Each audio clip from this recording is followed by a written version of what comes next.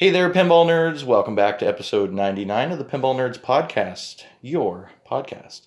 My name's Orville Albert, and I'm here today with Mark in City. How you doing, Mark? Pretty good. That's nice good. To be here. Thank you.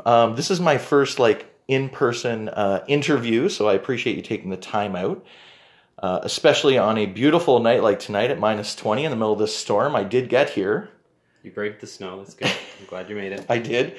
And you guys took the time and energy to go out there and shovel for me, so I didn't have to trudge through 5 feet of snow to get here, which I really appreciate.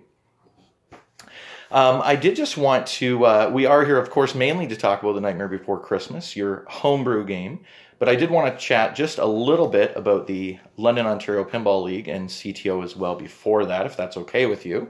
Yep, sure. Cool. Yeah, so if you could just start maybe by telling us, were you there right at the very start of LOPL? Were you one of the original founding members? Yeah.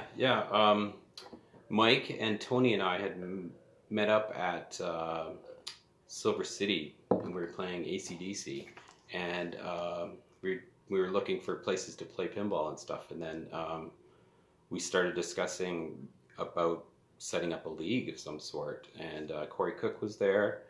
And I was there at the first meeting with Julie. We all met at Speedy Mike's house. Oh, you did go to Speedy's house to start, eh? Yeah. So there was a lot of people there and a lot of interest, and I was there from the start.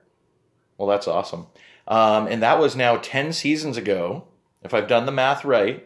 Have you been the one recording all of every person's score that whole time? Yes, I have. There's 16,000 scores. Oh my God. Or more. Okay, so approximately how long does it take you to input all those scores? It's at least an hour. At least. Probably longer usually. For the first couple seasons, we did it a little differently, so it took close to 2 hours. Really? To enter them in, because we had separated all the teams up and stuff, but now we've got them in a nice list, and it's a little quicker. Okay, everybody listening, if you're local especially, and you see Mark in City, buy this man a beer, call the office, or bring him a drink of some type, or at least high five him or give him a couple loonies to play some free pinball, because he deserves it. Every drink will get you an extra 0 at the end of your score. Oh my God. Well, I should have been bringing you beer earlier, because I did horrible at LOPL this week. And I shouldn't say horrible, I got 18th. But I managed to get 55 points, which for me, my whole goal was to kind of stay. I really would like to just make finals, but ideally I want to do better than last season, which was 10th. So I'll need to step it up quite a bit between now and then. Yeah, you need to stay above 55% to make it to the finals usually. To get in? Yeah. I had a pretty good night, except for one game, Data East Batman. I got one of the lowest scores. Really? 1.5 million points. I did pretty brutal on that 1.5. That's tough.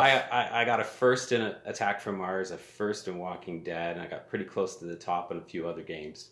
So if I would have just gotten anything, not shats the bed on that one machine. It's not a. People don't necessarily love that machine, or I would say some people love it, especially collectors. But it's certainly not known as a heavy tournament game with a deep rule structure, right? So. Oh, thanks, Dad, for calling. Sorry about that. I should have turned off my ringer. Interrupted. That's all right. He actually, my shout out to my dad. He actually listens to the podcast, so that's nice. I think he listens to most of them. He doesn't know pinball, but he knows me, so it works out. What I was going to say is that, do you think that now that there's a possibility that in the future Call the Office may be moving the machines over? Do you think that some of the people from Call the Office may come to join LOPL or vice versa? Why don't we see as much spillover between the two groups? Do you have any clue? I think the Call the Office crew is seen it's seen more as a fun type thing, whereas LOPL's a little more serious. A little more serious and real pinball players. But I don't hey, know. There's some real pinball players at CTO. We go right. Come on. Yeah, no, there's a lot of overlap, but right. Some people just don't like the competitive nature of the league as much as going out to the office and having a drink and playing. And it's a Monday night too, which probably prohibits some people, right? So, yeah. Well, I don't know if Monday Night Pinball will stay at Call the Office or not. Nobody knows yet. We don't know. We might find out some more info tonight, but we hope it continues, because I think that there is a whole separate market for that whole crew and those people who just want to go and have fun, as opposed to like more serious, where if you accidentally went out a turn, it'd be pretty serious at Loppel. Whereas if it happens at Monday night, it's still not cool, but it's not as big of a deal, right? So my hope is that in the future, dependent upon where the machines go, that we get to continue doing that, whether that's at Speed City Records or wherever. Right. It would be a big loss to the City of London and pinball if we lost out on that whole group. So for sure. But yeah, we've developed a nice little group of people. Everyone seems to enjoy it. So, well, there is one good thing that's coming from this, possibly. I heard that you might have purchased a new machine. Sopranos is coming soon. Yes, I had to rescue it. I thought quite often, even, I swear to God, like even the night that we got like Iron Maiden, you were still over playing Sopranos. Like all the machines are full. Mark's playing Sopranos over there. You love that machine, and you do excellent at it.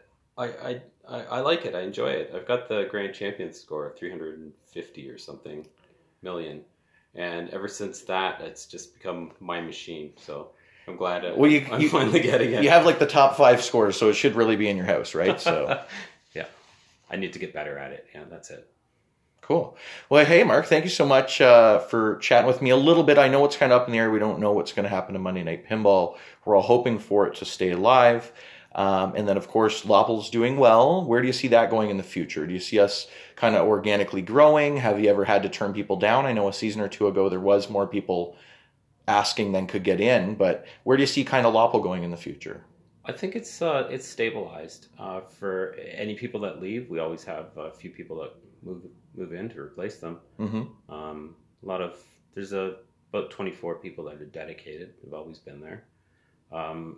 Yeah, I just see it continuing. I don't know if we could expand anymore. I can't really squeeze 3 shifts into one night. It's just way too much to ask of a host. Right. That's just it's so much to ask even to have, sometimes strangers in your house for 5, 6, 7 hours. You don't really want to extend that further.